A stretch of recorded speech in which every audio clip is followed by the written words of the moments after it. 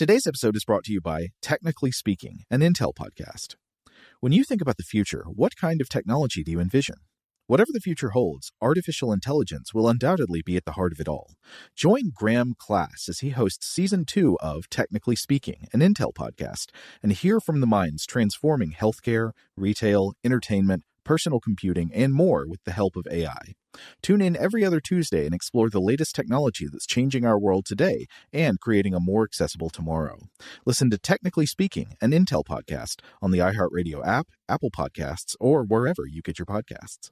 What's up, this your boy Lil Duval, and check out my podcast, Conversations with Unc, on the Black Effect Podcast Network. Each and every Tuesday, Conversations with Unc podcast feature casuals and in-depth talk about ebbs and flows of life and the pursuit of happiness. Unlike my work on stage, I tap into a more serious and sensitive side to give life advice and simply offer words of encouragement, yet remind folks to never forget to laugh. Every Tuesday, listen to Conversations with Unc, hosted by Lil Duval on the Black Effect Podcast Network, iHeartRadio app, or wherever you get your podcasts.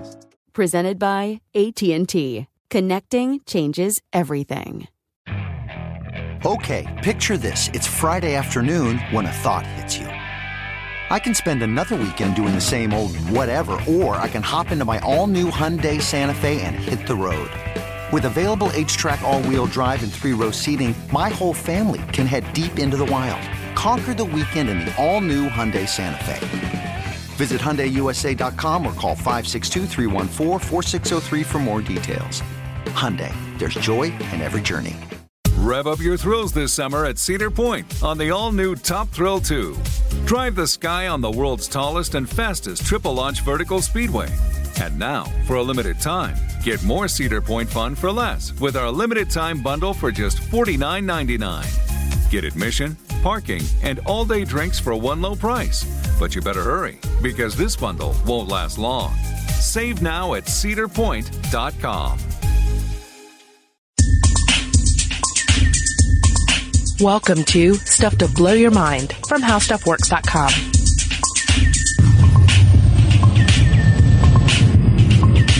Hey, welcome to Stuff to Blow Your Mind. My name is Robert Lamb. And I'm Joe McCormick. And right at the top of this episode, we want to just hit 3 quick things. First of all, StuffToBlowYourMind.com. That's our mothership. That's where you'll find all the podcast episodes, blog posts, videos, etc. And, it's currently for the month of October. We're going to have it front-loaded with a lot of cool Halloween content. And along those lines, we have a new season of Monster Science coming out. 4 new episodes looking at the connections between fictional monsters and real-world science. So there's one about werewolves. There's one about Big Trouble in Little China. Hopefully a lot of great stuff in there. I think you'll all enjoy it. Hold on. You got to tell me, what's the science of David Lopan? Oh, well, it's not so much David Lopan as one of his minions. Oh, okay. Yeah. A very explosive minion, just to give you a hint. Dr. Anton Jessup will look into that and draw some interesting comparisons between that and something in the natural world. And finally, Periscoping. Stuff to blow your mind. Me, Joe, Christian, we will be on the Periscope October the 23rd, attending to our build-up of listener mail, which has built up under the sands like a pre-spice mass, just ready to blow to the surface. Yeah. So, again, October 23rd on that, StuffToBlowYourMind.com. And now let's move on with today's episode. So, it's October. Our favorite month. It's my favorite month. I assume it's yours. It is. Okay. Yeah, I often get into trouble by placing, I think, too much emphasis on it. Like, I build it up all year, and then when it comes, I kind of forget that, yes, there's extra cool stuff, and the weather's hopefully getting a little cooler, and there's Halloween, but on the other hand, all the other stuff in life is still happening, and isn't gonna, make it this just idyllic, kind of scenario. In our house, we treat Halloween the way malls treat Christmas, where, like, the entire month leading up to it, it's Halloween every day. So we watch monster movies all October. It's our favorite part of the year. And so it being October now, we thought we'd talk about some corpses. Yeah. I mean, it's part and parcel to the holiday, right? Contemplations of death inform our monsters, our traditions, and you can't separate it from Halloween. So we might as well just get right down to the nitty-gritty and talk about what we do when a human being dies. What have we done in the past? What are we doing now? And what might we do in the future? Yeah, so our inspiration for this episode was, I think it was 2 weeks ago. I don't know, a while ago, Robert and I were in here one morning looking for a cool story to talk about, and my wife Rachel had sent me this story about a tree in Ireland that got blown over in a storm. And as it was blown over in the storm, it pulled up a large clod of topsoil with its roots. And hanging there in the roots was half of a human skeleton. Yes. And the other half was still left in the ground below the tree. But a tree had grown up out of this dead body that had supposedly been somebody probably murdered in the Middle Ages. Isn't that the case? Yeah, he was probably killed either in combat or some sort of, bloodthirsty Irish duel. Who knows? But then, buried in a shallow grave. And, over time, a tree grows there or adjacent to it. And, when that tree falls over, rips up a portion of his skeletal remains. Yeah, so what began as grisly ended kind of oddly beautiful with the tree coming up out of the ground. And we found out while looking a bit further into this story and this topic of trees growing out of human corpses that some people are actually seeking this on purpose. And so that got us thinking about the whole idea of new ways of dealing with our dead. Yeah. I mean, there are lots of weird things you could do with the dead body. I mean, you might just take a corpse and put it in a rocking chair on your front porch and let it scare the trick-or-treaters, or you might throw it into a volcano, or I don't know, what are some other good things to do? Well, I always like the Danger Diabolic model where you're just sealed in gold, right? Just alive, just mummified as a golden statue. Ooh, that's a really good one. So it's like the inverse of the person who gets molten gold poured down his throat. Right. Yes. Yeah. Yeah. And it ties in, of course, our need with a lot of burial practices to make something of us that will stand the test of time. We have died. Our name is going to die. But hey, show you this solid gold statue of me. Nobody's going to come around and claim that and reuse those materials. Right. I mean, wouldn't that be ironic if the great memorial to the dead beloved leader ends up in the electronics of the future? There you go. Yeah, I was just thinking about that. I end up getting broken down again, and then my gold is used in various little wearable gadgets. So yeah, I got to make a catalytic converter. Come on. But yeah, anyway, so one of the things that we found is interesting looking into this is how much some of the new and exciting ways of disposing of our dead actually mimic some of the oldest ways, that we're sort of coming full circle. And so I think we should start by looking at some ancient practices for disposal of the dead. Yeah. I mean, first of all, just think to like the most basic scenario possible. Just some primordial human wandering around out in the wastelands, dressed in furs. He or she keels over dead. What happens? Nature takes its course. Right. Decomposition, insects moving in, laying their eggs, scavenging bacteria. Animals. Yeah, scavenging animals coming in, tearing it apart, the sun, the elements, all of it working to just erase that body from the face of the earth, like all signs of it.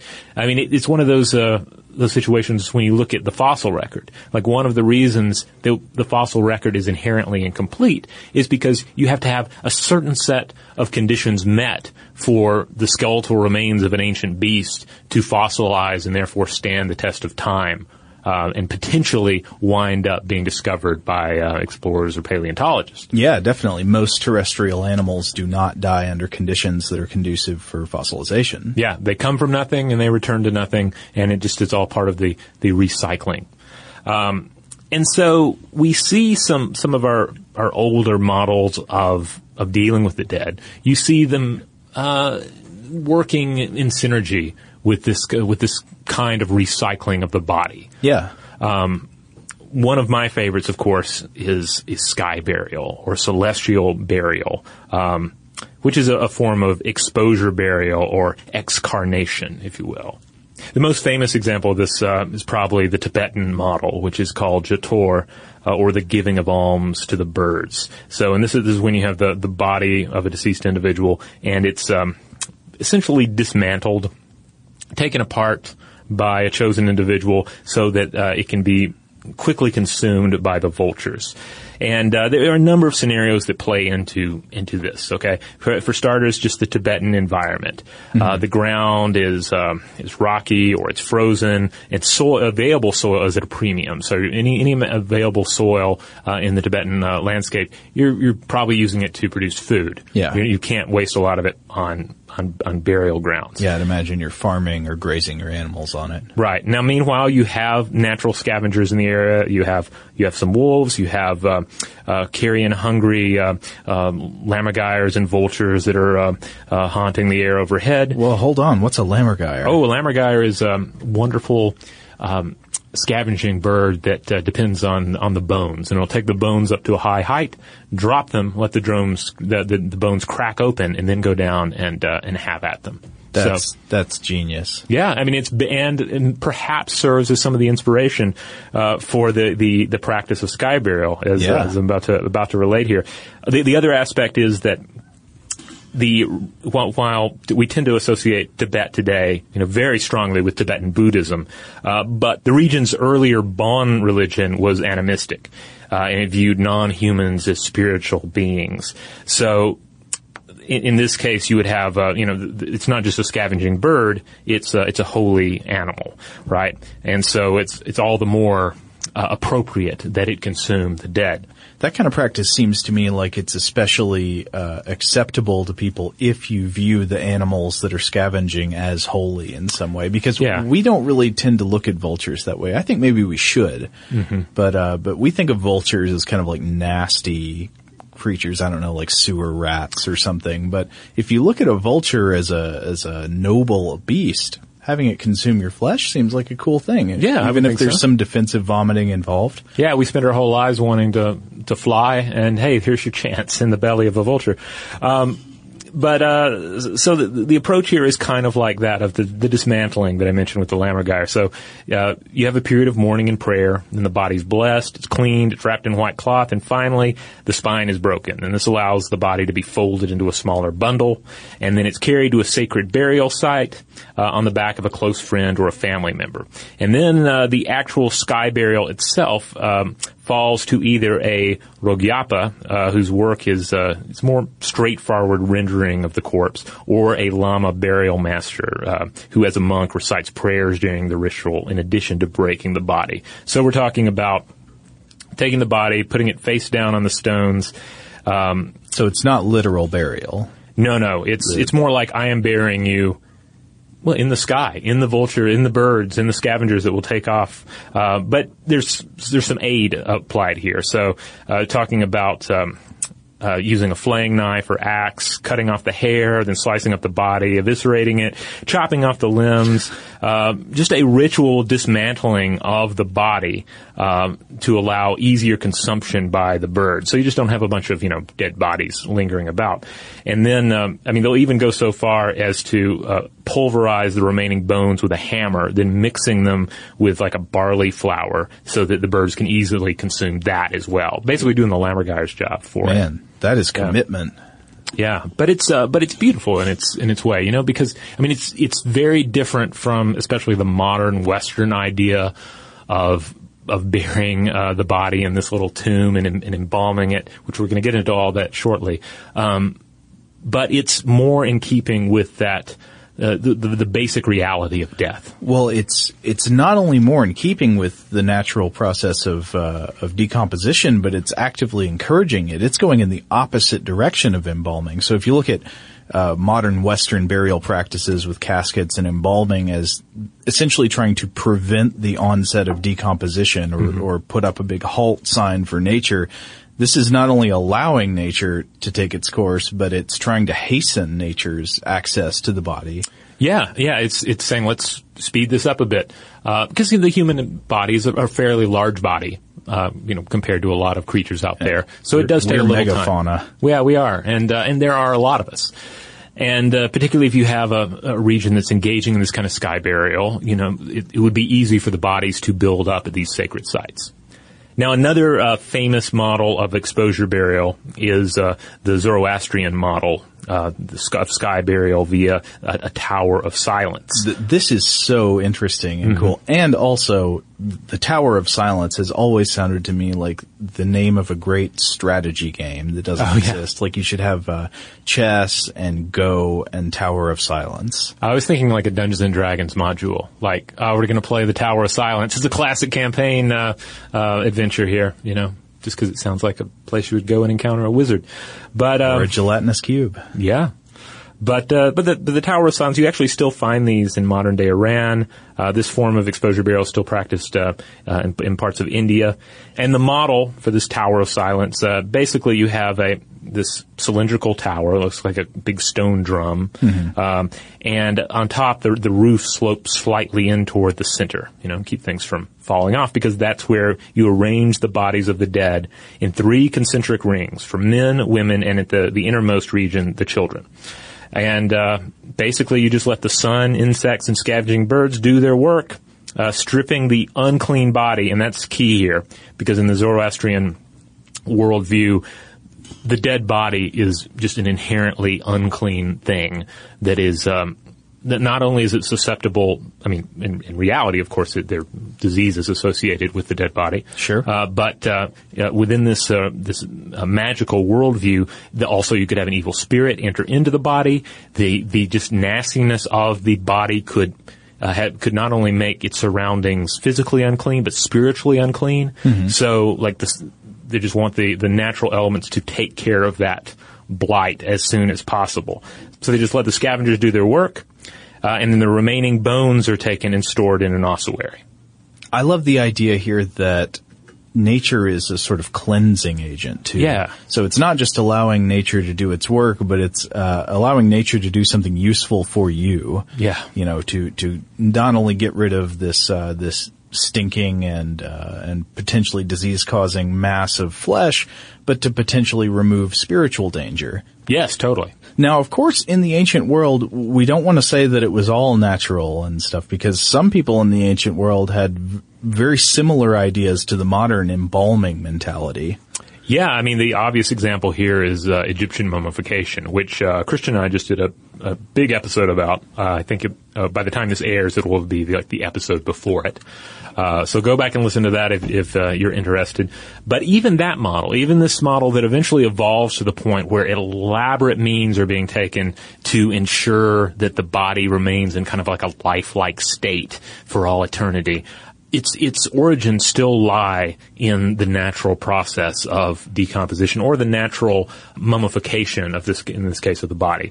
Because the earliest models of Egyptian burial that you find, there's no casket, there's no housing.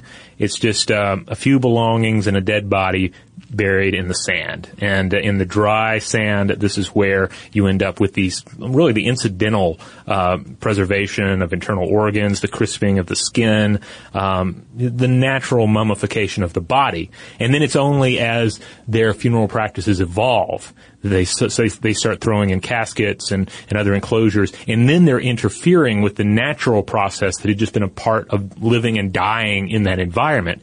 Then they return to mummification as a means to reclaim what was happening naturally.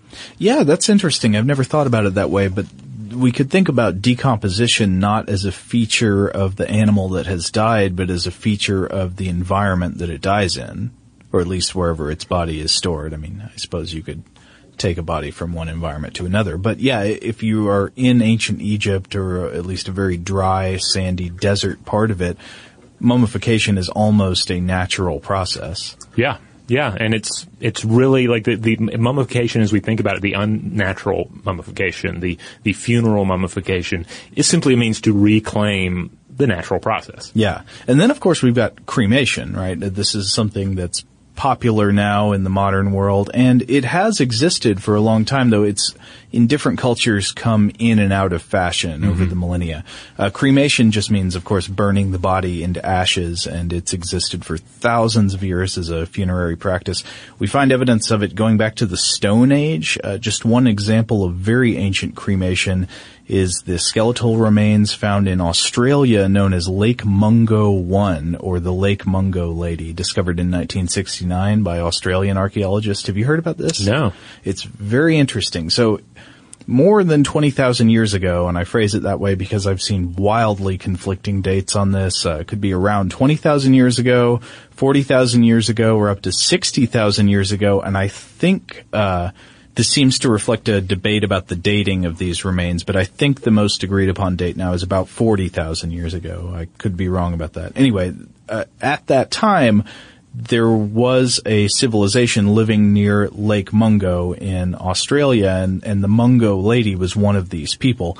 Evidence shows that her body was cremated, but not just cremated, it was burned, and then the leftover bones were crushed and then burned again before being buried.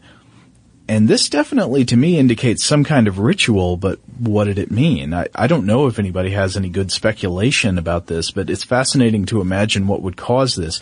I mean, can you imagine this being done out of respect for a dead loved one? It might have been some kind of ritual along those lines, or it could have been to prevent the returning from beyond the grave of a haunting or something like that. Well, at heart, they're using the technology of fire. Yeah. To dispose of the dead. And maybe we can sort of compare that to the more modern approaches where it's like, oh, well, this is a technological, a modern, cultured means of disposing of the dead. Mm-hmm. And therefore I can get behind it as opposed to just, wolves eating a dead loved one. And so, this is like the high-tech means of the day. Yeah. Like this is not just going to be a burial. This is not going to be just left in the woods for animals. We're going to use our greatest technological achievement, our mastery of fire, to do nature's job for it. Yeah, and I think we should definitely not fall into the trap of thinking like, oh, what a bizarre funeral practice they had. We're more advanced now. I mean, look at all the strange stuff we do now. I mean, funeral practices change over time, and this is what they did for some reason. Yeah, I mean, when I was talking about ancient Egyptian mummification with Christian, there were many times where like, this sounds grotesque and weird to an outsider, across time and space, but is it really that different from what goes on inside a mortuary today with the embalming of a corpse? Not really. I mean, I can't imagine anything weirder and grosser than modern embalming. Yeah. But anyway, so more about cremation. Cremation was practiced in parts of Asia on and off throughout history. Hinduism has actually traditionally viewed cremation as the proper ritual for the body of a dead adult. Mm-hmm. So they had cremation ceremonies called Antima Sanskar. I apologize if I'm pronouncing that wrong, or the Antiesti, and those are sort of meaning the last rites or the last sacrifice, and this is one of the 16 life rituals of Hinduism. So it was believed that when you performed cremation on a dead adult Hindu, that it sort of ushered the soul into the next life. Yeah, and that's, of course, an important fact to keep in mind when looking at any funeral model, particularly in Hinduism and Buddhism, is the essential journey into the next phase of existence. Yeah, and I also found several sources saying there's evidence of ancient cremation practice in China going back to 8000 BCE, and that cremation seems to have often been an accepted practice in Buddhist societies.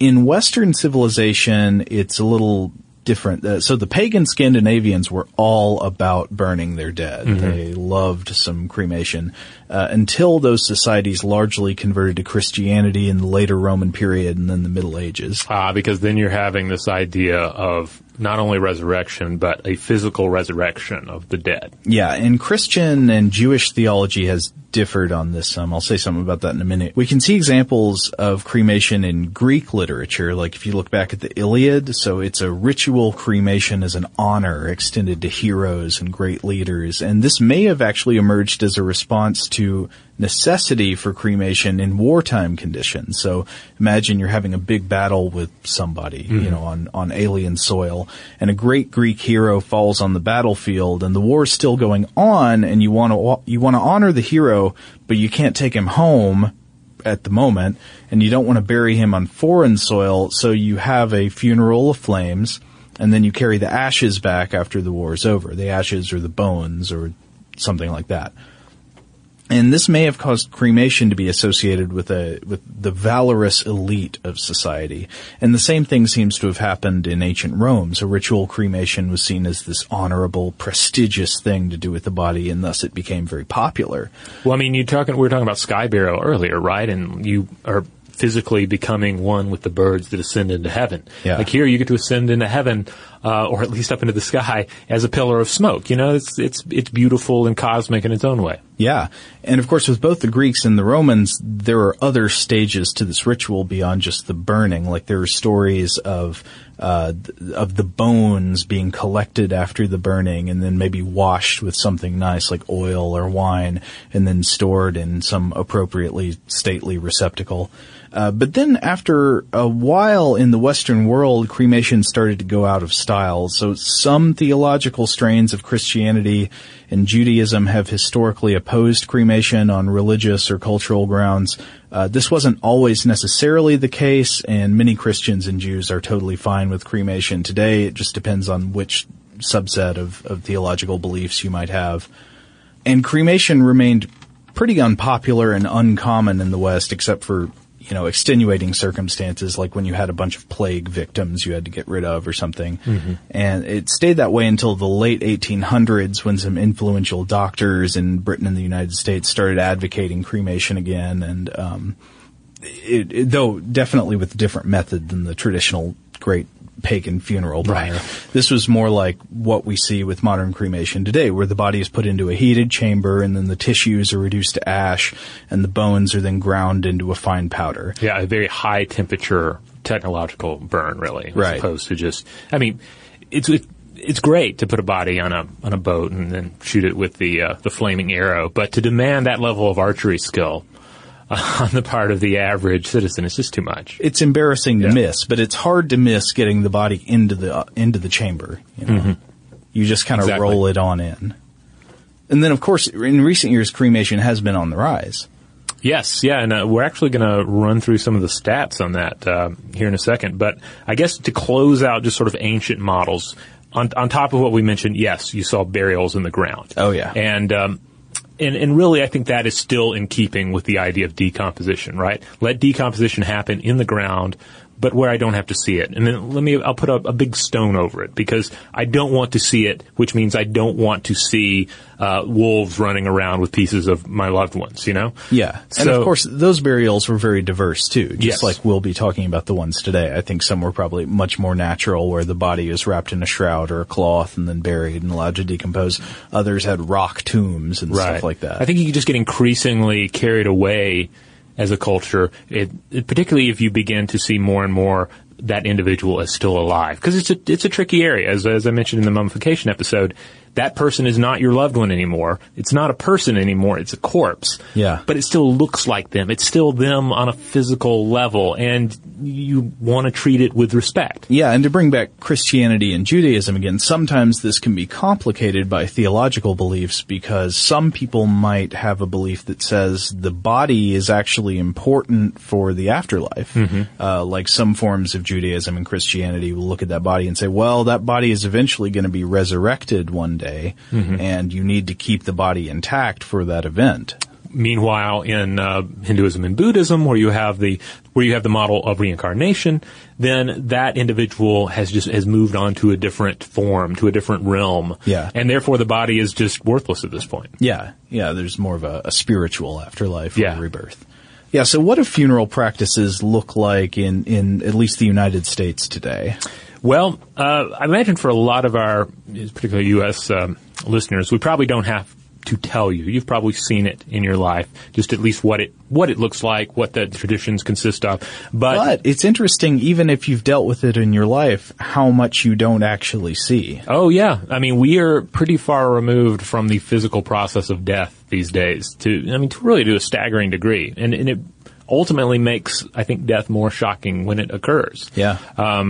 But just to put some of the numbers behind what's happening, according to the National Funeral Directors Association, funeral homes in the USA for 2015, we have 19,391 of them, and that's down from 19,486 just in 2014. So we see a decline every year.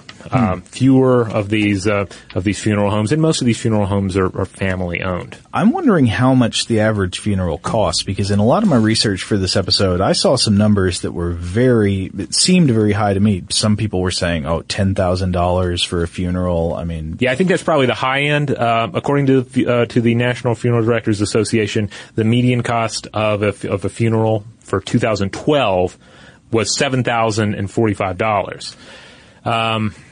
And I've seen some more recent stats that push that up to around $8,000 for today. So, think of that as just a general sort of framework. You can probably go lower. You can definitely go higher. Yeah. Especially, if you're dealing with prime burial real estate, if you're dealing with the most expensive model of casket available. Which might be the worst, and we'll get into that in a bit. But, another thing is, I think, comparing burial versus cremation, the primary means of disposal of body in the West today. Like I said, cremation started to come back on the scene in the late 1800s, but it still wasn't very popular. It was very slow to pick up. Right, but it's really been picking up in recent years. So, according to these stats from the National Funeral Directors Association, in 2005, burial accounted for 61.4%, cremation 32.3%. Still, that's a hefty number of cremations, right? 2015, this year, they're projecting that cremations actually tip the scale to 48.5% versus 45.6% for burial. Wow! So we see cremation just 10 years. Yeah, cremation becoming slightly more popular, and they project that if the rate continues by 2030.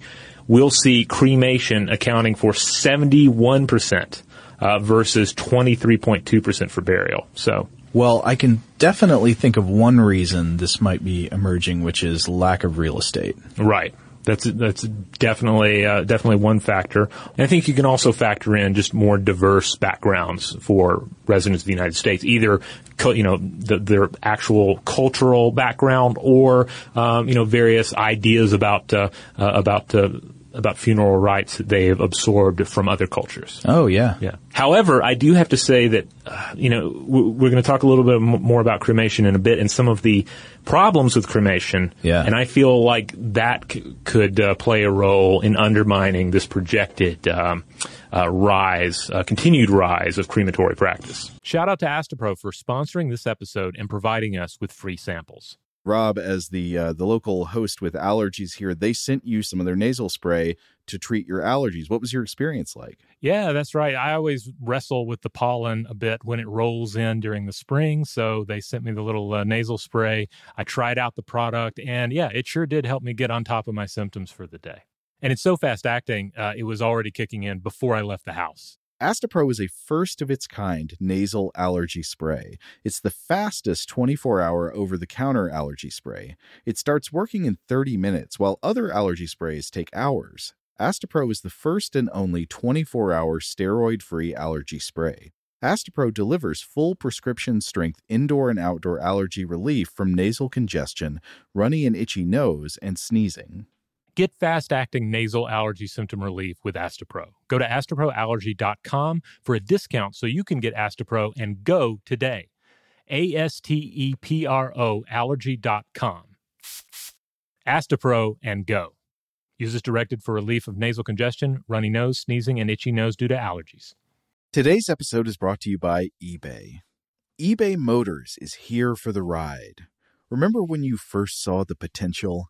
And then, through some elbow grease, fresh installs, and a whole lot of love, you transformed 100,000 miles and a body full of rust into a drive that's all your own. Look to your left. Look to your right. It's official. No one's got a ride like this. There's nothing else that sounds like, feels like, or looks like the set of wheels in your garage. With over 122 million parts, you can make sure your number one ride or die stays running smoothly so there's no limit to how far you can take it. Brake kits, turbochargers, engines, exhaust kits, roof racks, LED headlights, bumpers, whatever your baby needs, eBay Motors has it. And with eBay Guaranteed Fit, it's guaranteed to fit your ride the first time, every time, or your money back. Plus, at these prices, well, you're burning rubber, not cash. Keep your ride or die alive at ebaymotors.com. Eligible items only. Exclusions apply. Top Thrill 2 is like no other course. 2 420-foot vertical speedways, 3 launches. All right, let's talk strategy. Copy that, driver. Go for maximum acceleration off the start. Roger that. You've got a short straightaway to push from 0 to 74 on the first vertical speedway. And what about the rollback? Rollback will set you up for an explosive reverse climb 420 feet in the sky so you reach 0 Gs in total weightlessness. 420 feet of straight-up speed. Let's get it. Top Thrill 2, the world's tallest and fastest triple-launch stratocoaster. Get your tickets at cedarpoint.com. Today's episode is brought to you by Technically Speaking, an Intel podcast. When you think about the future, what kind of technology do you envision? Whatever the future holds, artificial intelligence will undoubtedly be at the heart of it all. Join Graham Class as he hosts Season 2 of Technically Speaking, an Intel podcast from Ruby Studio in partnership with Intel. Explore the future of technology that's rapidly evolving our world today with the help of AI. There's still so much work and research needed to fully understand the power and potential of AI, and Intel is at the forefront of implementing AI in revolutionary technology that's changing the world we live in for the better. In each episode, Graham interviews the minds transforming medicine and healthcare, retail, entertainment, personal computing, and more while pioneering new uses for AI in these spaces. Tune in every other Tuesday and explore the latest technology that's changing our world today and creating a more accessible tomorrow. Listen to Technically Speaking, an Intel podcast on the iHeartRadio app, Apple Podcasts, or wherever you get your podcasts. But back to your point about real estate. Indeed, a 2013 study from York University Cemetery Research Group suggested nearly half of the cemeteries in England could fill up entirely in the following 2 decades. Wow. So, I know I've seen Josh and Chuck do some video a while back about cemetery real estate. I think it was in New York, and how it's just so high in demand and so expensive it's ridiculous. Yeah. I mean, simply put, there are a lot of us on the earth at any given point that are alive. Yeah. And if you start counting our populations of the dead, that's an even more staggering number. You just can't continue to say, all right, this plot of ground belongs to this person for all eternity. Yeah, you there's limited ground. Yeah, you have to you have to go with different models, either the reuse of grave plots and then storing the ashes away. I've seen some really fascinating models out of Japan where you essentially have a mausoleum storing facility, and you can go to a chamber and it will, like a machine, will bring the urn to you. So, kind of like a combination between a mausoleum and some sort of, coin-operated convenience machine. I'm thinking of the millions of pods, like the scene in The Matrix where he wakes up and he'll pull one out and bring it to you. What's the most effective way to store these remains and then facilitate visiting the remains and honoring the remains, right? Yeah, serialized shelving. Yeah. Now, this brings us to embalming. Again, I need to point out that embalming, of course, has been around for a long time. Even those, some of the ancient Egyptian models of mummification involved varying degrees of embalming. Yeah, but if you think of embalming as the traditional Western way of burial, you might actually be wrong there, depending on what you mean by traditional. Yeah. Because actually the way we embalm corpses today, most corpses in the United States, is not all that old of a practice, right? I've read that it's more linked to the Civil War period. Indeed, yeah, particularly to one individual, Dr. Thomas Holmes, who introduced chemical embalming out on the battlefields during the Civil War, because obviously at the time you have a tremendous amount of Americans dying on American soil, though typically, far from home. So in order to return that body to the family and return it in a way that it's still preserved enough for burial, and again, keeping in mind Western Christian models of resurrection and physical resurrection, the importance for the body to remain intact in some way, shape, or form. In order to honor that and potentially make a little money, I've seen some very critical views on Dr. Thomas Holmes' innovation here. He introduced embalming the bodies, and the preservative chemical of choice from about 1880 to 1910, including for Holmes himself, was the use of arsenic. Oh, no. Yeah, which of course is a poison, as well as a decent choice for embalming a dead body. Well, surely arsenic was replaced with something that's not as harmful. Yeah, because the thing is, you're filling this body with poison and you're depositing it in the ground. Of course, the poison is going to get out of the body. Now the poison is in the ground. The poison is potentially in the water, and not just contained within the cemetery, but also leaching out into the area surrounding the cemetery. Yeah. So, yes, we eventually that was replaced, but we replaced it with formaldehyde, which the Environmental Protection Agency currently lists as a probable carcinogen. And each year in the United States alone, enough embalming fluid is pumped into the earth via these corpses to fill 8 Olympic-sized swimming pools. That is disgusting. Well, let's talk about how it works. Okay, well, I'm just going to summarize here, and this is from actually the How Stuff Works article, How Embalming Works. It's an excellent one of our classic articles there. Check it out if you want a more informed journey, but it goes down like this. Body's placed on a table, bathed and cleaned. Sounds good? That's pretty much every funeral practice ever, right? Yeah. So next we find that embalming fluid gets injected into the arteries through a tube connected to an embalming machine. I don't know what that machine looks like, but it sounds kind of aggressive. Oh, you've seen Phantasm and Tales from the Crypt. You know what this machine looks like. Oh, okay, yeah. Anyway, they say the fluid's a combination of water and preservative chemicals, which would be like formaldehyde, like we talked about a minute ago.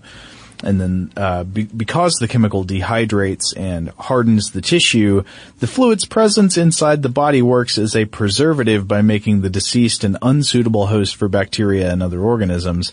And this slows the decomposition because it just makes the body an inhospitable place. Okay. A blight upon the world. Yeah. All right, next, Next, it's important to note the amount of fluid required through all steps varies based on a case-by-case analysis, but on average, an embalmer needs to use a gallon or 3.8 liters of embalming solution for every 50 pounds or 22.7 kilograms of body weight. That is so much formaldehyde. Now, so they've got to take the blood out, right? Mm-hmm. Yep, so the blood's... Bye-bye blood. Yeah, out comes the blood. Then the vessels are tied off and the incisions are sutured and closed, so just closing any opening that remains there. The next, you got to treat the internal body cavity. You do that by removing the liquids and gases and adding more of that embalming fluid. Yep, then you wash that body, you dress it up, and of course apply cosmetics as need be. And obviously, depending on the nature of death, there may be additional purely cosmetic procedures that have to take place if you're going to have the body be viewed in a very formal way. Yeah. Now, in the standard Western funerary practice today, once the embalming's done, you get the coffin, right? Right. You go straight to the casket. So it is Dracula's bed. You know what a coffin is. You've seen one before, but just to be clear, it's a box. It's usually made of wood or metal, and you place the dead body inside the box for burial. So they range from very basic, like the pine box in the sort of as I lay dying sense. Yeah. And then you've got the elaborate, expensive, ornate boxes with tropical woods that are, some people want them, I guess. The word coffin actually comes from the Greek and the Latin kophanos, which means basket. Oh, okay. Well, this makes me think of the Egyptian model again, and like the evolution of that, because first it came just bare bodies thrown into a pit, and then they're wrapping them in something, and eventually you're using a basket, and that's the evolution there into more traditional casketry. Yeah, the modern sarcophagus. But why coffins? Like, why even have a coffin? So I think the idea is they serve as a basic type of barrier between the body and the elements or nature. And though they're typically not creating any kind of perfect seal, they slow the interaction between inside and outside, even though that's going to happen eventually. Yeah, because, decomposition comes from without and within. Like, some of the first things that happen are your insides basically falling apart and rebelling and digesting itself. The bacteria inside you become opportunistic. They see a chance and they start chowing down. Mm-hmm.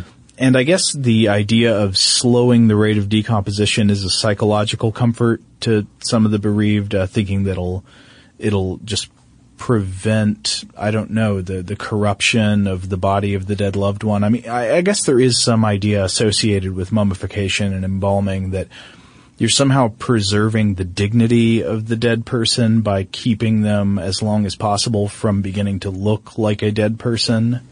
Yeah, and I think it's important here to remember one thing I read in, I think it was the History of Hell by Alice K. Turner, I believe is the author.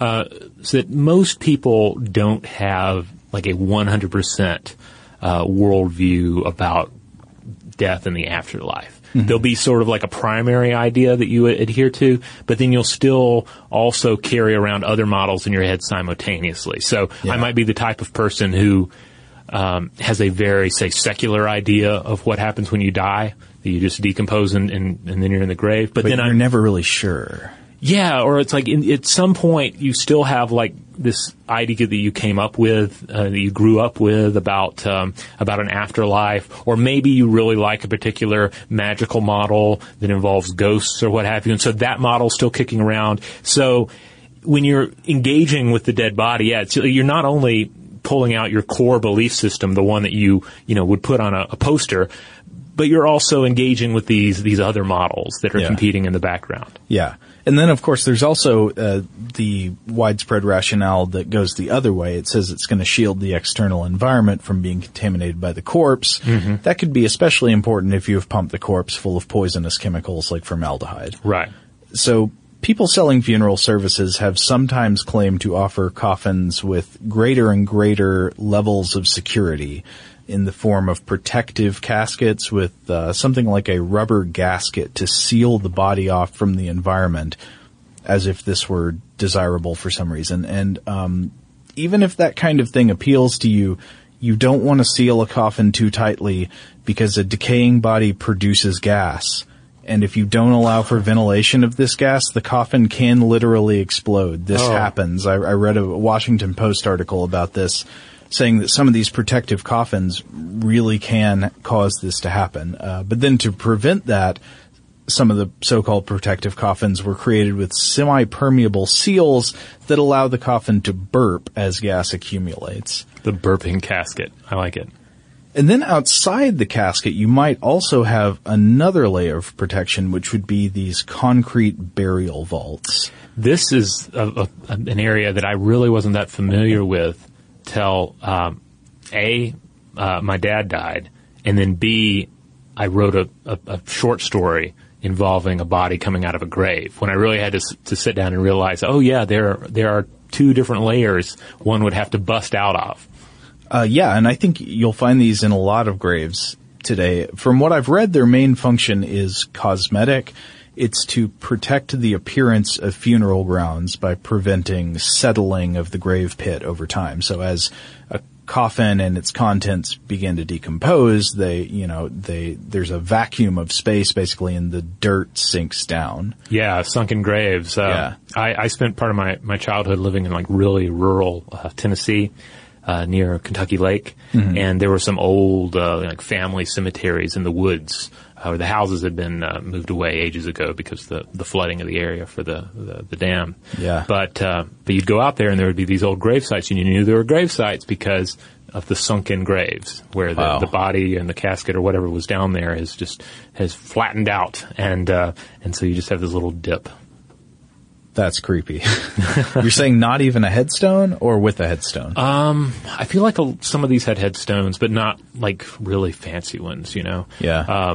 And I guess I can see where that would be a troubling idea, because it sends that very, very direct message of absence, of there's something gone, there's something depleted. Yeah. That person that you loved is no longer here, and look, here's the sunken grave to suggest that even physically they are no longer a part of this world. Yeah. Now, of course, forces other than time and decomposition can also cause this. It can be a problem if a cemetery doesn't have concrete burial vaults on all of its coffins, because what if they need to drive the backhoe over the cemetery grounds to dig out a grave? Oh, yeah. And it causes the earth to collapse.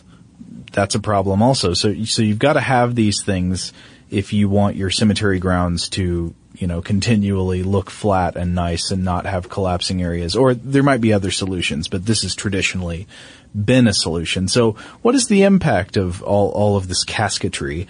Well, in Grave Matters, A Journey Through the Modern Funeral Industry to a Natural Way of Burial, the author Mark Harris says on average, 10 acres of cemetery ground contains enough coffin wood to build 40 houses, almost 1,000 tons of casket steel, 20,000 tons of vault concrete, and enough toxic chemicals to fill a private swimming pool. I like that. It's like a backyard swimming pool, not an Olympic swimming pool. I love the swimming pool as a standard measurement of foulness. Is that one of the measures on Wolfram Alpha? It may be, yeah, I think so. I forget how it converts into metrics, but yeah. Okay, so that's some of the impact of burial, embalming, putting in a casket or a vault, and then burying. It's not necessarily the most environmentally friendly way to do things. Certainly not the cheapest. And there are these problems, but also there are problems with cremation, right? Yeah, I mean, the big one, of course, carbon emissions, because you're just burning a lot of stuff. And also noting it's not just a matter of, here's a body, I'm going to catch it on fire. Or here's a body in a casket, let's catch it on fire. You've got to produce the heat necessary to burn that body up, which means the use of fuel of some kind. So there's an added cost there. There's an added emission cost there as well. And on top of that, you have all these bodies that are being burned up that have mercury in their tooth fillings. So when you burn that up, you have the addition of mercury pollution. Oh man, that's gross. And I've got to read this quote from a BBC article I read. Quote, mercury from amalgam vaporized in crematoria is blamed for up to 16% of UK airborne mercury emissions. That's all from dead bodies. Oh, that is crazy. Now, there are green crematories out there. However, most of the green aspects of what's going on here are related to just, for instance, storing the dead up until they have enough to justify the high heating costs. So like not burning one at a time. Right, yeah. Like wait until you have several that need to make the most out of your fuel use. Because remember, we're talking about necessary temperatures of 1,600 to 1,800 degrees Fahrenheit, 871 to 982 degrees Celsius, necessary to burn the bodies up completely. It's the crematory equivalent of carpooling. Yeah. And it makes sense, if you're gonna use this level of fuel to burn a body, go ahead and burn up several while the oven's heated up. Now, in terms of figuring out the carbon emissions aspect of this, I did find an interesting 2013 study from the Desert Research Institute that actually looked into the pollution of crematory traditions in South Asia, where, again, we mentioned the Buddhist and Hindu models and how prevalent it is over there. Mm-hmm. And their findings were, first of all, that funeral pyre emissions contain sunlight-absorbing organic carbon aerosols, or brown carbon. And here's a quote driving home the findings too. Said, the researchers estimate the mean light-absorbing organic aerosol mass emitted from funeral pyres to be equivalent of approximately 23% of the total carbon aerosol mass produced by anthropogenic burning of fossil fuels and 10% of biofuels in the region. So it's a significant contribution. Yeah, no doubt. Now, I can hear what you're probably back there thinking, because our listeners always love to suggest this option. You've got a problem with a thing on Earth. Let's say it's radioactive waste. Shoot it into space. Shoot it into space, they say.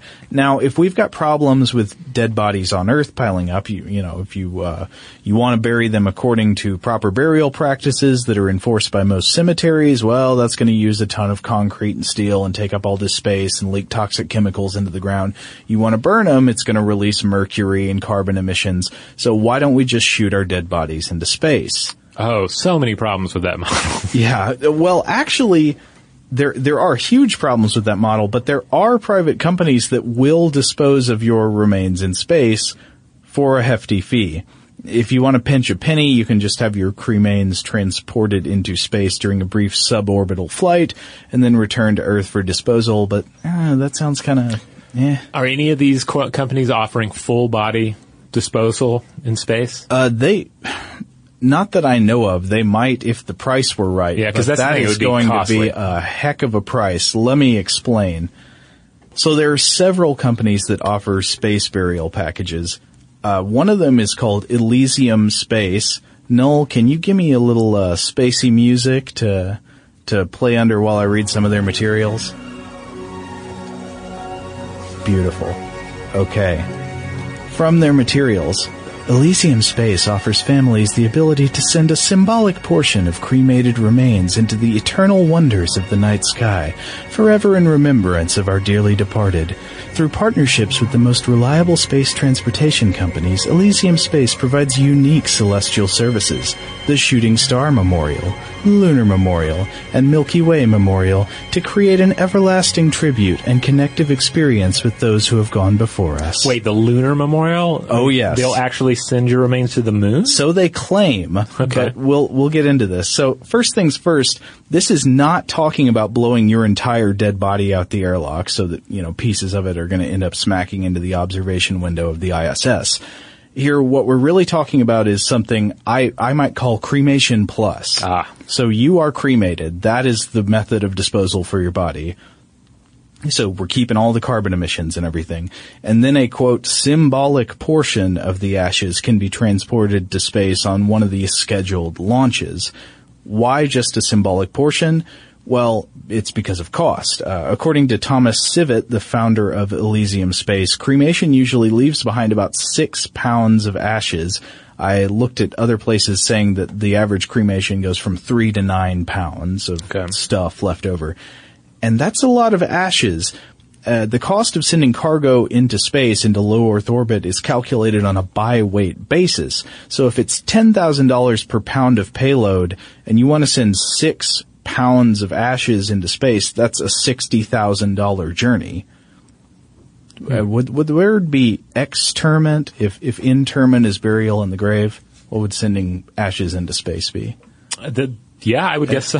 Anyway, companies like Elysium Space would be limiting this symbolic portion of your remains to a quantity more in the realm of a gram or something. I wonder if you knew an astronaut, and granted, there's a very small group of individuals, but if you knew somebody that was going into space, could you potentially bribe them to smuggle up a symbolic sample of some ashes? Oh, maybe you could. I don't know. I mean, I know they have limited amounts of cargo they can bring with them. Yeah, but maybe it would be worth their while to leave the iPod at home if you if you grease their palm enough to replace it with a similar package of ashes. Well, that's supposedly how the moon exhibit got to the moon. Did you ever read about this? No. Oh, there's potentially a tiny art exhibit on the moon. I think it's disputed whether it's actually there or not, but it was this tiny art exhibit involving some kind of weird drawing of Andy Warhol's that looks like it is supposed to be a penis.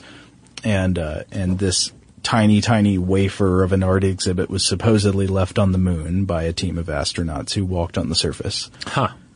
Look it up. Okay. There's a funny Wikipedia page about it. Okay. But anyway, the packages offered by Elysium Space, this is great. So they've got the Shooting Star Memorial. That's $1,990.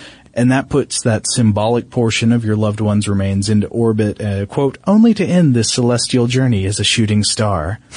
This is a nice way of saying that you're released into orbit, and then your orbit decays until you burn up upon re-entering the atmosphere. Okay, and then technically you're a shooting star, because that's what a shooting star is, something zipping and burning through the atmosphere as it re-enters. Right, so according to an article I read in Slate about this, the capsule will of course be way too small to see while it's in orbit, but Elysium has talked about creating an app that will let you track your loved one's remains so you can see where they are in the sky.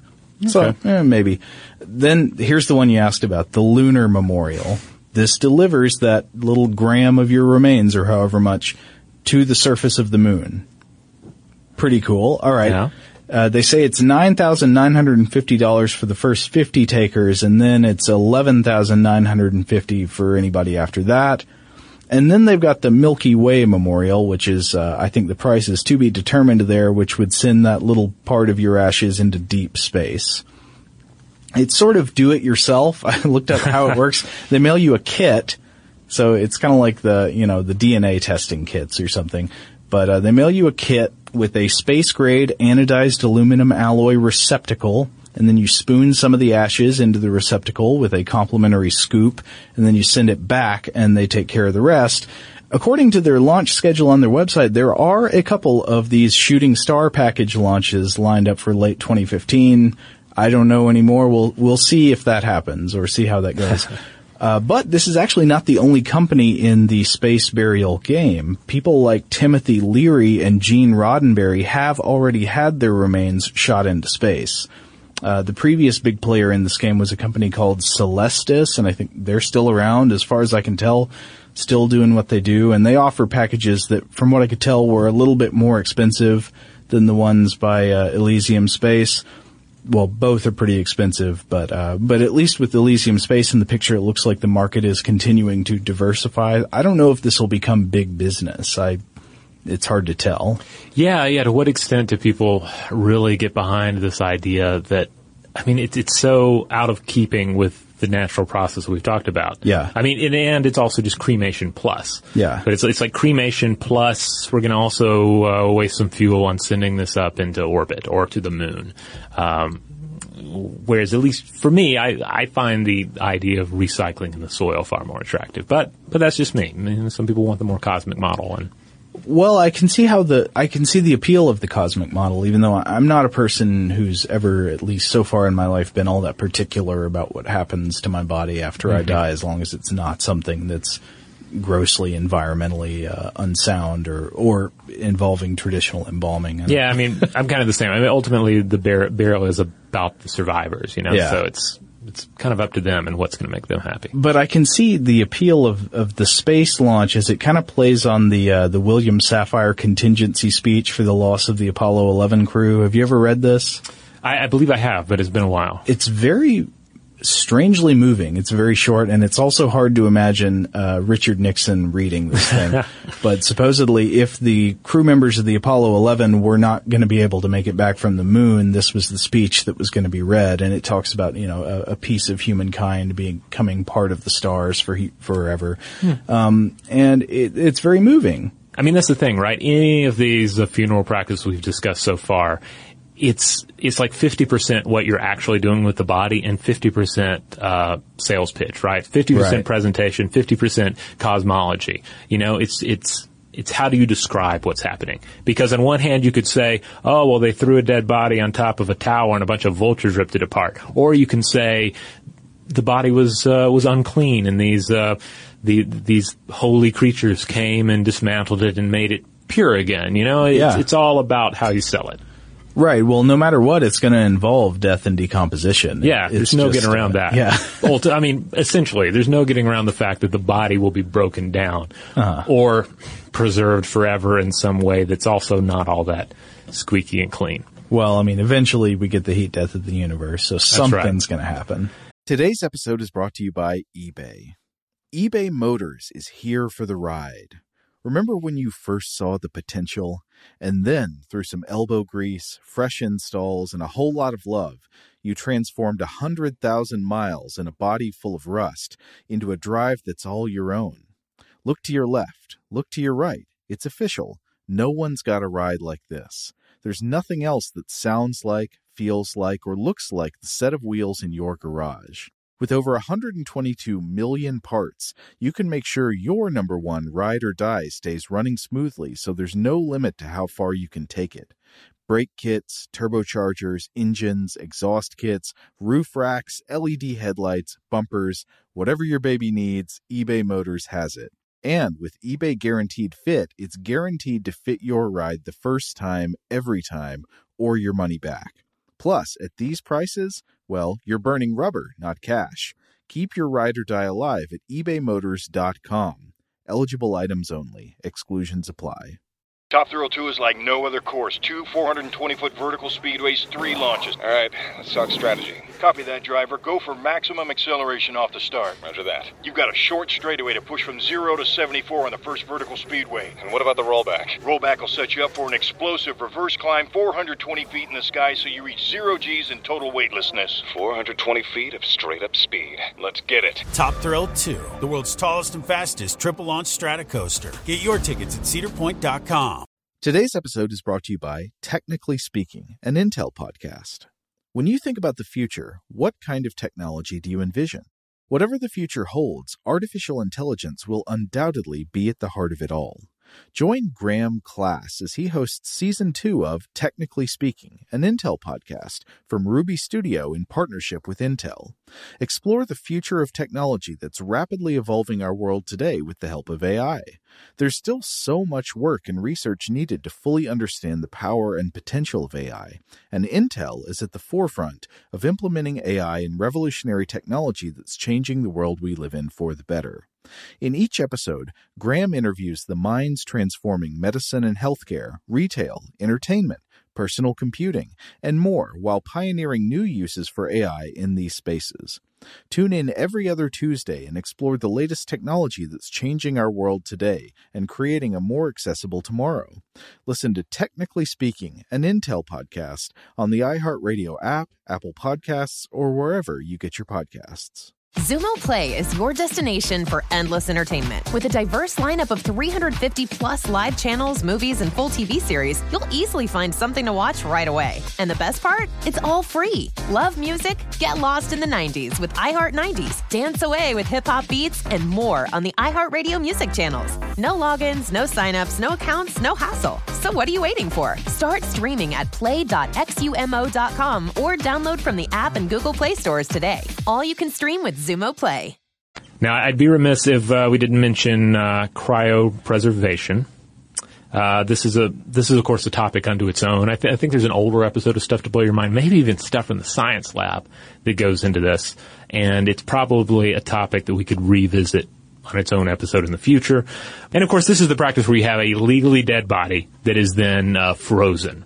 And then sometimes it's just neuropreservation, so it's just the head, a frozen head that's preserved, with the idea here being that you're kind of gambling on the possibility that at some point in the future we'll have the technology to take a frozen legally dead body or a frozen head and bring it back to life or resurrect it in some way, heal the problems that are inherent in the body. You imagine it'll probably be Futurama style. Yeah. The Futurama model is definitely the one I keep coming back to. And, and it also, there are a lot of factors here, like was the body frozen in a way that doesn't destroy tissue? Is it cared for and maintained during this period? These are all pitfalls that sort of litter the history of cryopreservation thus far. And it's a gamble. Will these bodies be brought back to life? Will these heads be brought back to life? Maybe not. It's ultimately not that different from the Egyptian model of mummification, right? Yeah. Where it's all about preparing the body for a journey into a distant world and a distant age. Yeah. It's stocking the body up with everything it's about to need. Yeah. And it's an expensive model. All right. So we've discussed the old ways. We've discussed some of the current ways out there, even if some of them are a little bit futuristic. But now let's talk about where we're going. Yeah, so one of the big solutions to all these problems we've been talking about is what's sometimes just called natural burial, just straight up natural burial or green burial. And in recent years, you've seen a revival of these types of practices. This is burial of bodies without all the concrete, the steel, the carved tropical wood, the formaldehyde. The philosophy is one of let nature take its course, sort of like the sky burial model, except it typically does involve interment in the ground. But there seem to be a lot of benefits of this, so it's getting rid of all these poisonous embalming fluids and unnatural metal and concrete substances in the body. And it has come along with what are sometimes referred to as green cemeteries, which are places that encourage the green burial practice and help you make it take place. In at least one AARP poll, more than 70% of people who were asked about this picked green burial as the most appealing option for their burial, which is kind of weird because you feel like practices haven't really caught up with what people want. Yeah, because there are a number of, just you're dealing with varying like local regulations and even more overarching regulations surrounding the burial of the dead that are based on the embalming model, right? Yeah, as you mentioned before, a lot of times when a loved one has died, people aren't aware of what their options really are.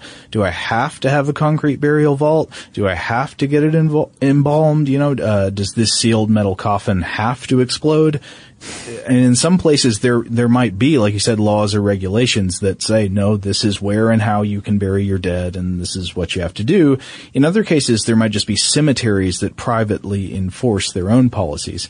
And, that might be like, you can't be buried in our cemetery unless you have a concrete vault or something. Right. But, green cemeteries can help make those natural options clear and available to the consumer. And so typically this is just going to be plain burial in a kind of shroud or a biodegradable casket that's, cardboard or wood or something like that, or even just a blanket. Okay. Now tell me about the pet cemetery with an S option. Well, there you find a place where the ground went sour, possibly due to wendigo infestation. Okay. And then you bury naturally. The green burial, the old way, though disclaimer, sometimes dead is better. Okay. Well, that's definitely an option for those Stephen King fans out there, of whom I am one. Now, if you want a different model, and a model that kind of comes back to our early example of the Irish soldier pulled up by the tree. Yeah. You can just straight up become a tree, kind of an extension of the green burial that we've already discussed, an extension of natural burial that is a little more rigorously designed. And in this, we're looking at a project that came from Italian designers Anna Citelli and Raul Bretzel. And this is called Capsula Mundi, or World Pods. And this is really elegant. I really like it. It's still kind of in the design phase, but they're saying that instead of a cemetery, let's have sacred forests. And you create these sacred forests by planting a tree atop the burial of a special egg-shaped cornstarch pod. So it's like a cornstarch pod that contains the dead body curled up in a fetal position. And then you just let nature take its course down there. It breaks down, and then the nutrients from that dead body feed the tree that takes life above it. Yeah, that sounds beautiful. Yeah. I think it would be great to become a tree. I think so too. I've thought about this before, and I often wonder, though, then that you then put increased demands on the care of that tree. Like, then what happens if that tree dies? Because I don't know if we've all, but some of us have planted trees in our backyard before and watched them die. And that would be extra disheartening if this was, Uncle Clark's tree. Yeah. And now, Uncle Clark became this horrible dead tree that, or he became one of the talking trees from The Wizard of Oz. Yeah. So I feel like, I wonder if there's not some room for dangerous personification of the tree in these examples, as elegant and beautiful as the example is. Oh, but just think what kinds of great Halloween lore this would create. The forest where all the trees grew out of a corpse. I mean, what a wonderful setting for the ghost lore of the future. Yeah, I mean, there are cemeteries out there that, of course, you'll find plenty that are finely manicured and mowed, and then people bring in flowers. But you'll still find other cemeteries where they allow the weeds and the wildflowers to grow up all around them. And I think I tend to find those to be very very peaceful places. I like the vibe. So ultimately, I like the idea of the body breaking down and becoming nature again. Okay, so that's the natural green way. Yeah. Either just natural burial or maybe burial in a pod that becomes a tree or something like that. We could also look at the sort of the lab model. Yes. For the green disposal. And one of the ideas that I came across here, which I just thought was amazing, is called Promession. What is this, Robert? Well, this comes to us from the Swedish company Promesha Organic AB, founded by Suzanne Wigmasek. And this is how it breaks down. First of all, the corpse is frozen to negative 18 degrees Celsius or 0 degrees Fahrenheit, and then submerged in liquid nitrogen. All right. Then the frozen brittle corpse is gently bombarded with sound waves, which break it down into a fine white powder. And I've also read that an adapted muscle stimulation machine is used for this, so I imagine we're talking an ultrasonic stimulator. Still, I think that the Van Damme time cop kick or a grenade launcher should still be an option for the shattering of your corpse. Or you could also do the Sub-Zero. Yes, a good like ninja backhand, back fist kind of thing. All right, so then you have this powder, and the powder is sent through a vacuum chamber that evaporates all the water, because the water belongs to the tribe, as we discussed in our Dune episodes. Right. And then the water, and since water is 70% of the body, I mean, it makes sense to remove that and return it to the tribe. Then this powder, just pure powder, is taken, and you pick any metal objects out of it, like fillings or whatnot, and dispose of those properly. But then you're just left with this straight-up corpse powder, devoid of water. It's easier to break that down in the soil than a corpse. So you just spread it, bury it, however you want to deal with it. It's like the perfect ashes of a body without having to actually burn it up and engage in that fuel loss. That's great. So freeze you, shatter you, scatter you in a shallow grave. And that sounds kind of beautiful. There's another one that is maybe less beautiful but very cool called resomation or resomation. It's sort of a trade name, I think, for alkaline hydrolysis. Yeah, this is it's often termed as a biocremation. So what you're doing is you're using heated water and potassium hydroxide, or lye, to liquefy the body and leave only bones behind. And then once you have the bones, then hey, you kind of follow the straight up sky burial model, and you just pulverize those, and then you return the bone fragments to the family. Yeah, so the body goes into this giant steel vessel with water and lye. It gets heated up very hot to around 300 or 350 degrees Fahrenheit under high pressure, so essentially a lye-filled pressure cooker. And you get left there for a few hours, and then you melt, and then it's on to the cremulator. With the cremulator, that's a real word. It's the machine that grinds down the bones to create the powder that you get to take home. I think the cremulator could be the next great wrestling gimmick. If there are any pro wrestlers out there who need a gimmick, go with the cremulator. I like it. But this is cited as a greener alternative to burial and cremation because it produces far fewer carbon emissions than cremation, and it uses less energy. So if you like the environment and you like melt movies, maybe you should see about having yourself melted, though it's not necessarily available everywhere. People in the United States apparently have not always been really keen on the idea of liquid cremation. It is legal in some states in the U.S. According to at least one website I found, it's legal in Georgia, but not according to another one, so I'm not quite sure what the law is on that.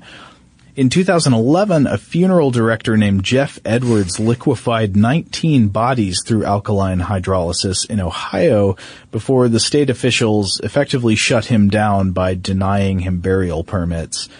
Claiming that the practice was not in alignment with state regulations. Edwards had been referring to the practice by the name aquamation. I'm not sure what that means. Yeah, you need a different term than just corpse liquefaction, because that just sounds a bit too, robot apocalypse, I guess. Yeah, I guess. So anyway, apparently Catholic organizations have, or some at least, have been fighting the legality of this in Ohio. According to one, the idea of dissolving the body is not showing proper respect to the body. In this, we see this again and again throughout history.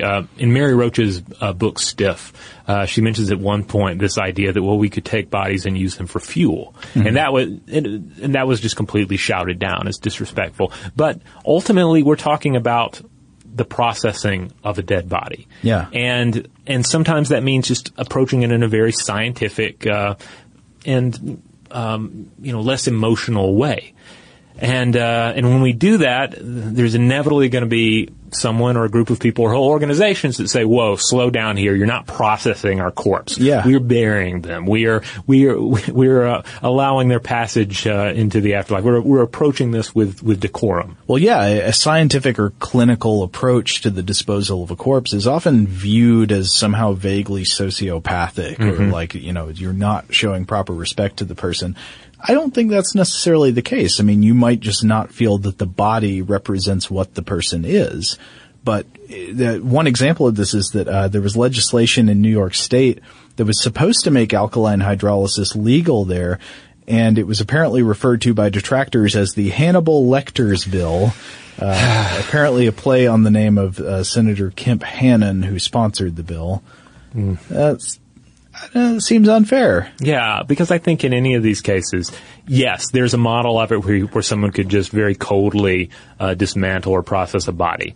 But in the same way, someone could very coldly embalm a body. You know, it's just, there are ways to carry out these procedures that honor the dead. So. Yeah. Well, I mean, alkaline hydrolysis has already been used to get rid of animal bodies and medical cadavers at the Mayo Clinic. Mm-hmm.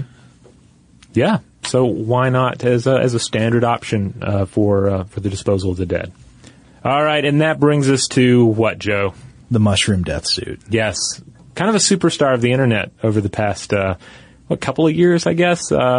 Because I remember seeing, like, when the initial stories came out about the TED Talk, and then eventually the TED Talk came out as well. Yeah, it's a few years old now, so officially it's going to be called the Infinity Burial Suit, but come on, let's dispense with the sanitized language. It's a mushroom death suit. Yes. So the artist and inventor J. Rim Lee gave a TED Talk in July 2011 to introduce this concept of what she called the infinity mushroom and the suit that helps the infinity mushroom eat you. So the infinity mushroom is the idea of a strain of mushroom that's trained to rapidly consume dead human flesh. And Lee claims that she herself has been training petri dishes of mycological tissue culture, which is fungus, to eat her hair, her fingernails, her dead skin cells. And this is a specific instance of the concept of decompiculture, which is an idea originating with the entomologist Timothy Miles, in which we essentially grow and cultivate our own decomposers the same way we grow and cultivate our own food crops or our draft animals. Okay. And the suit is simply an organic cotton suit. It looks kind of like black pajamas with white veins spreading across the outside of the body. Yeah, it looks vaguely futuristic, kind of Starfleet. Yeah, apparently the white veins were said to represent the mycelium, the sort of roots that the mushrooms put out. Mm-hmm. And this suit has fungal spores embedded. And I believe the idea is that once the perfect strain of fungus has been created for the purpose of eating you, its spores will be embedded in the suit, and then your body goes in the suit, and then they chow down. According to a 2011 interview with New Scientist, she mentioned that the suit as it was might not be friendly enough to the mushroom spores, and talked about, the possibility that she might have to coax the spores to continue eating with a second skin of gelatin inside the suit. I find the aesthetics of this idea oddly compelling, but if this thing ever were made widely available, I wonder how many people would actually buy it and use it.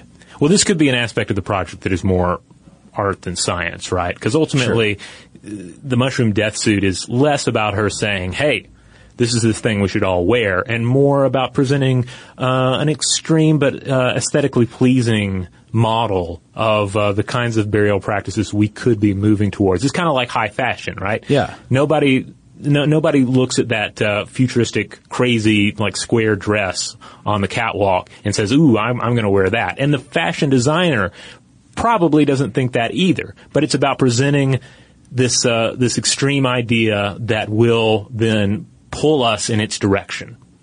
Yeah, I can see that. How it's sort of it's the concept that filters down rather than the exact explicit design. And the concept really isn't all that different from the idea of sky burial. Whereas with sky burial, you're talking more about direct access to larger animals, scavenging birds. This is providing access to smaller decomposers, the fungus, the tiny microscopic things that will still eat us the same way the vultures will. I think the problem here is that in the sky burial model, the carrion birds have an elevated status, and there's a magic to them, and we need more magic with our mushrooms. We need mushroom gods. We need to worship the mushrooms. Yes, we need some shroom based, maybe Lovecraftian deities that we have to deal with. Some sort of Migo goddess, or perhaps the mushroom goddess of Dungeons and Dragons. I can't remember her name offhand, but I know she's in the back of the campaign book that I just picked up. Yeah, well, one's always tempted to think that the machine elves are, in fact, mushrooms of some kind. In reaction to this mushroom thing, I thought some of the comment sections on these articles were sort of weird because people seem surprisingly gung-ho about it, or conversely, reacting negatively with what seemed to me patently irrational reasoning, with people seeming to think things like the fungal composition would be painful. Well, it comes back to like the irresistible urge to humanize the dead body. Yeah. You know, we're talking about the caskets and about like sealing it off and that being a huge aspect of it. But then it's ultimately like, oh, I feel like Grandpa would like a comfy pillow. I feel like Grandpa would be more comfortable. I would be more comfortable if we just lined the whole thing with pillows. Yeah, why are there cushions inside a coffin? Yeah, and then it just spirals out of control from there. So, yeah, we can't help but look at the body and think, oh, I don't want something painful to happen to that body that can no longer feel pain and is no longer a person. But we do it anyway. It's just human nature. I guess it is. All right, so there you have it. Burial, some old options, some current options, some futuristic, near-future options for your consideration. In the meantime, check out StuffToBlowYourMind.com. That's where you find all the podcast episodes. That's where you find videos, blog posts, links out to those various social media accounts. You can follow us on Facebook. You can follow us on Twitter. We're Blow the Mind on both of those. We're also on Tumblr. I believe the handle there is StuffToBlowYourMind, one word. And if you want to let us know about the coolest way of disposing of human remains you've ever heard of, or want to let us know how you'd like your remains to be disposed of after your death, you can email us at blowthemind@howstuffworks.com. For more on this and thousands of other topics, visit howstuffworks.com.